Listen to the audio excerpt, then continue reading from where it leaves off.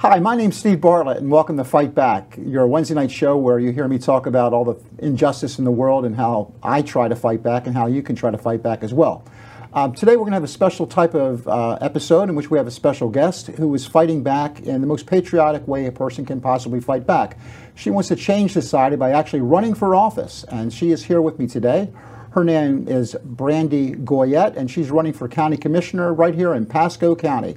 Hi, Brandy. How are you? I'm good, Steve. How are you today? Well, thanks for coming on the show. You're my very first guest since the show's come back earlier this year, and I'm really happy to have you here. Well, thank you. So you're running for County Commissioner here in Pasco County, Florida. Yes. Okay. Now, you have a little bit of a different background from those who are currently on the County Commission. Just a little. Can you tell us a little bit about yourself and how you might be different from the typical person who's already on the County Commission? Okay. Well, I'm a single mom. I have a 4-year-old daughter, and I'm a social worker by trade. I was the former executive director of the West Coast AIDS Foundation, so I worked with AIDS patients here in Pasco County and a lot of the surrounding counties. We did home visits with all of our clients, and for the past 20 years, I've been doing something in the social work field, whether it be working with the homeless, whether adults with disabilities, domestic violence survivors, and sexual assault survivors, or anything in that purview. I basically have done it all and helped to work with wraparound services around that. I was raised by a single dad in Michigan. My biological mother is an addict, and basically he's a Vietnam veteran and a retired UAW member, so I have 3 brothers and grew up working class, and I understand the struggles of the majority of people here in Pasco because I've been there, done that, and basically I want to sit in there and start working with improving the quality of life for everybody in Pasco, because it saddens me when I read the ALICE statistics, which is the Asset Limit Income Comparison Evaluation Study, where they show that 42% of this county is financially insecure. That's one crisis away from being homeless, not having utilities, not having anything. Like if their car breaks down, they're not going to be able to afford to go to work. And when we have a county that is run by millionaires and multimillionaires, they have no concept of what's going on because all they're focused on is the development instead of actually working with to improve the quality of life for the people here in Pasco. Now, any of your work, was that involving with veterans? Actually, yeah. Because your grandfather was a veteran of World War II. Yes. And like you said, your dad was a Vietnam vet. Yes. And he was a single father. Yep. So I'm assuming he probably had some sort of post-traumatic stress having his wife go through what she did and going through the war and raising all the kids. My dad does not have any PTSD. No, that's fantastic. He has Agent Orange issues, though, like a lot of the Vietnam veterans. So a lot of it was with my dad is trying to convince him to go to the VA. Did you work with anybody with PTSD? I have had some clients that did have PTSD. I also had a lot of clients working with the VA that had other issues. When I worked in Michigan, the VA actually subcontracted with me to work with a lot of the veterans that needed extra help in social work services. So I had veterans from the Gulf War with the Legionnaire's disease issues, as well as the ones from Vietnam with Agent Orange, and I had one from World War II. They were like, he just really needs extra help and someone to come in and check on him like once a week. So make sure that, you know, he's okay because he's elderly and his wife has passed.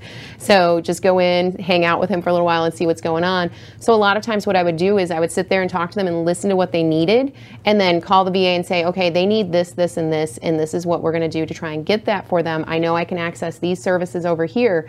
And a lot of times it was negotiating with the VA. And the VA here as well, I work with a lot of veterans who got discharged under Don't Ask, Don't Tell. So I helped a lot of my clients with the appeal of that because it's no longer the law of the land, and so they deserve the VA benefits. Like the big thing is the housing, getting the low-income mortgage. Sure. You know, absolutely. And it helps because anything you can do to improve the quality of their lives is great for them. I have had a few clients with PTSD and the anxiety, and it happens. And people go, what? And I said, you shouldn't be judging.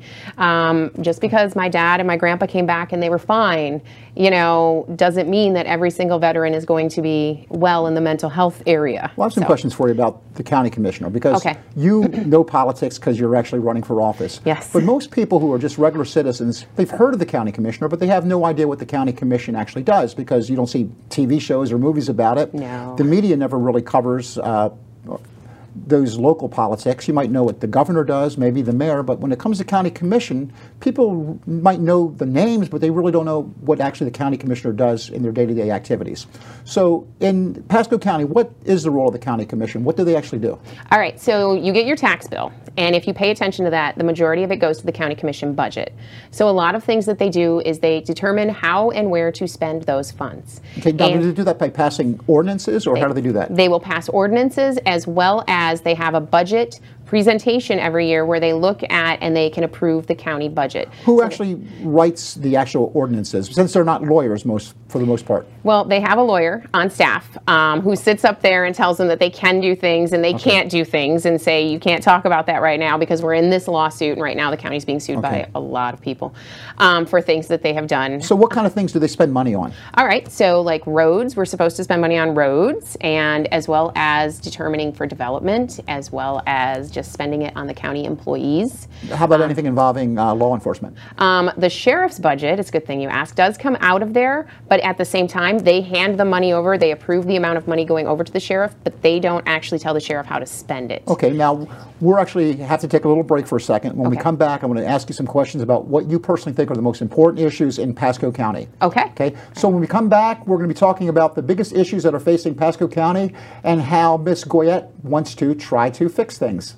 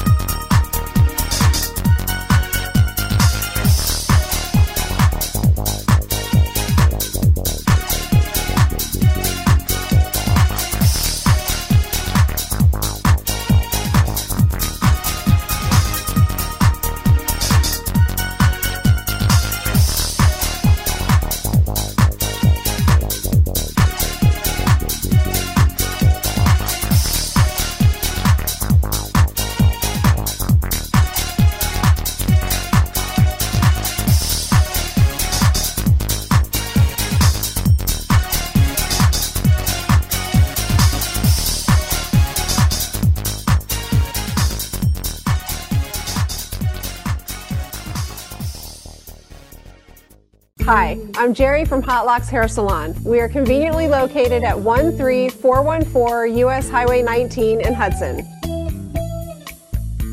I've been a local hairstylist in our community for the last 34 years, 7 of which I was an educator. Our passion is the artistry of hair, and Hot Locks is here to help you achieve your perfect image. You can call us at 727-514-9978.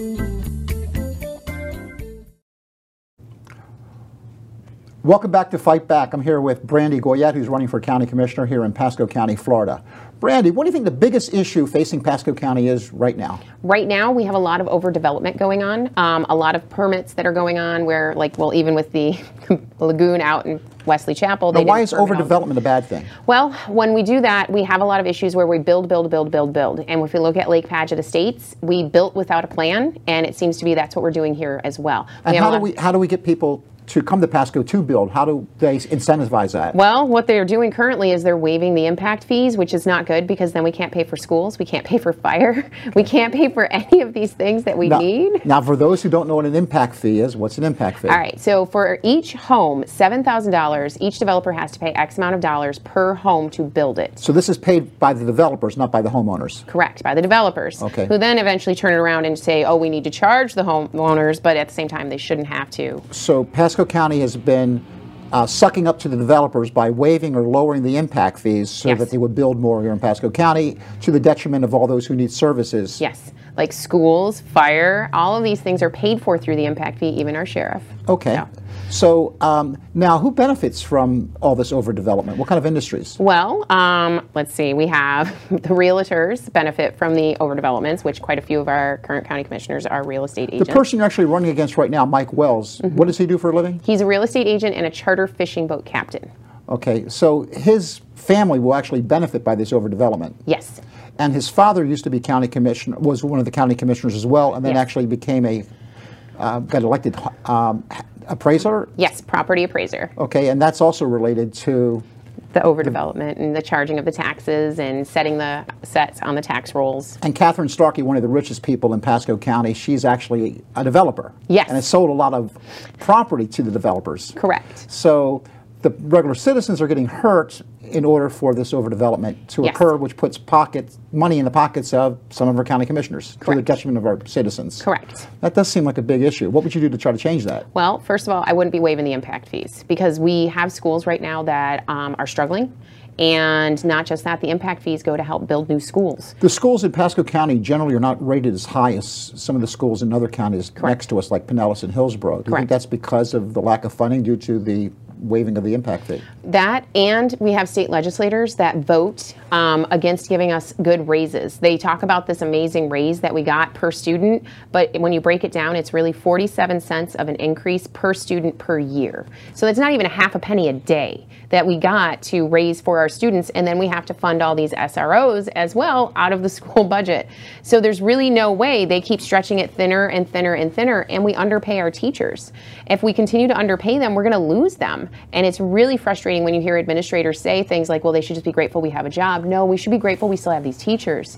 They can go to Hillsborough County and get paid, I think it's $10,000 more per year. And we're lucky they're not all jumping ship because they're getting crapped on, no offense, and told, oh, well, you should just be grateful. Well, I just read, I just read online, I didn't see it, but it was in the Tampa Bay Times, an article in which they interviewed Sheriff Naco, in which Naco was complaining, at least on May 1st, that our jails are overcrowded, Yes. and because of lack of planning by the government, the local government, we have to pay, what is it, $10 million a year to other jails in other counties to house our prisoners because we didn't spend the money properly to plan for this overcrowding so that we would have enough. Well, yes and no. Okay, here's the funny part. All right, in my field, I am used to dealing with some of my clients, I say, have some issues with the criminal history. And so they'll get arrested. I had a client who got arrested for shoplifting. They spent 9 months in the jail. Why are you in jail for 9 months for something that you should be, either... Oh, I agree with you. I think we have too many people in jail. Most of the people Yeah. in jail are just too poor to bond out. Correct. But they still have a housing shortage, and that's something that is up to the judges and the state attorney to deal Yeah. with. And, even though the police have the discretion on who to arrest and who just to give a summons to go to court, Yeah. a lot of people are sentenced to county jail time. So if we do need more space, that is something that the county commission should have made sure should have been properly funded. Correct. And right now, because of this $10 million shortfall on the ballot, isn't there a ballot initiative. ballot initiative to raise taxes on homeowners to pay for this jail? Yep, to pay for the expansion to the jail. How much money is it for? I want to say it's a millage, and I'm not sure on the exact millage rate, but I think it would come up to being close to 25 million. I heard it was closer to 128 million. Ooh, I'm going to have to look into that one because I was reading through it and I'm like, okay, so it would be 25. And then I'm like, okay, maybe it was the school one. And then, but the issue that I have is if our courts are this backlogged with getting people in, because why should we have someone in there 9 months for a shoplifting charge? Oh, I agree with you. But like I said, that's not, Yeah. that's something that Yeah. the judges and the prosecutors Yeah. are concerned with. I completely agree with that. I'm a defense attorney by Yeah, trade. I know. Okay? But the issue I'm talking about is in order to pay this $128 million shortfall, Yeah. what the county commission, our current board, has recommended Yeah. is that this ballot initiative be on the ballot. Yes. And therefore, everyone who's a homeowner's taxes will go up. Yes. In order to make up for the money that should have been paid for by the developers to begin with. We cut the taxes for the developers and then raise the taxes on the citizens. Correct. Am I right or am I wrong about You the way are that's correct working? in how that is working. And then the other frustrating, the flip side of that is they were told at several of the public safety meetings that this is coming, we need to worry about this. And they just kind of ignored what was being told to them, and then they blame it on, oh, well, staff didn't inform me. Well, these are recorded meetings where you were told about all of these issues, and you were there, so Now, why weren't you paying is there a attention? chairperson on the county commission? Yes. And who was it this time? Currently, it is my opponent. Mike Wells. Yes. So he is the person who had the ultimate responsibility to make sure that the sheriff was actually being funded. Yes. And NACO was also very upset because money that has to be spent right now writing a check to other counties to jail our prisoners is money that could have been spent for raises for police officers. Well, it's funny you should say that, because they then took money out of the general revenue fund and handed it over to the jail in order to cover raises. And then my opponent and the other gentleman running for election, Mike Moore against Kelly Smith, also posted, oh, look, we just gave our sheriff's department raises. But at the same time, they're fighting the county employees by not giving them the 4% that they were promised. And we've had a lot of problems with a lot of police officers. The good police officers who are paid and trained in Pasco County, once they get experience, because they're not making the same amount of money as they make in Pinellas Correct. or Hillsborough, the good cops leave Pasco and go down to Clearwater or Tampa. Correct. And we're paying to train them, and then the good cops leave, and the cops who are the problem cops remain. Correct.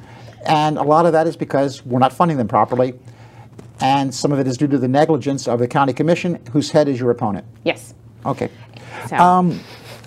I notice that there's a problem every year with flooding. Oh, yeah. And we're in hurricane season, but luckily so far we haven't gotten nailed with any bad weather. Knock on wood. But no one ever talks about how to fix the flooding problem until it's already raining. Right. And I think that's something we should start dealing with now as opposed to later. Correct. So what we should be doing is year-round improving the areas that flood. We should be fixing the drainage. We should be building it and not just going neighborhood by neighborhood, dumping it into the next neighborhood. I live in Embassy Hills. Everything around me will go underwater, so my neighborhood will become like an island. And that's not fair to my neighbors that are not on as high of ground as I am. And it should be a linear fashion coming in from the coast, not just neighborhood here and then it accidentally dumps into the neighborhood next to it. Didn't the government finance, I can't think of the name of it, say that there should be like a certain amount of money set aside each year from the budget for emergencies? Correct. And are they currently doing that? Yes, actually they are. Okay. There is actual money in the general revenue fund, but they like to dip into it when they see that there's something that they need to fund, like the sheriff's department. Okay, so then when there is a hurricane and we have bad flooding, there's no money to fix it. Well, it's there, but then they make it very hard and they make people jump through the hoops. And don't they have like some 30-year plan on how we're going to a 30-year plan to fix flooding? When Florida is sunk into the ocean after Lex Luthor has the nuclear weapons and does what he was going to do in Superman 1, and we don't even exist anymore. Well, and 30 years ago, I was 12. Okay. The internet didn't exist. Okay, 30 years from now, when Barron Trump is president of the United States. Yeah. Okay. So. Okay. Well, we're gonna finish this conversation. We're gonna talk about other issues that are important for Pasco County and what Brandy's planning on doing to fix it. See you after the break.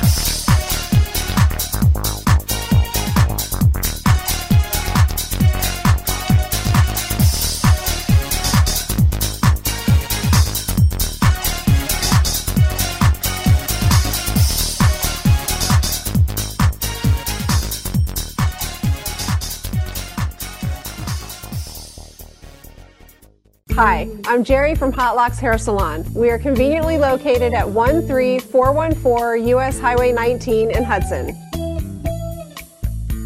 I've been a local hairstylist in our community for the last 34 years, 7 of which I was an educator.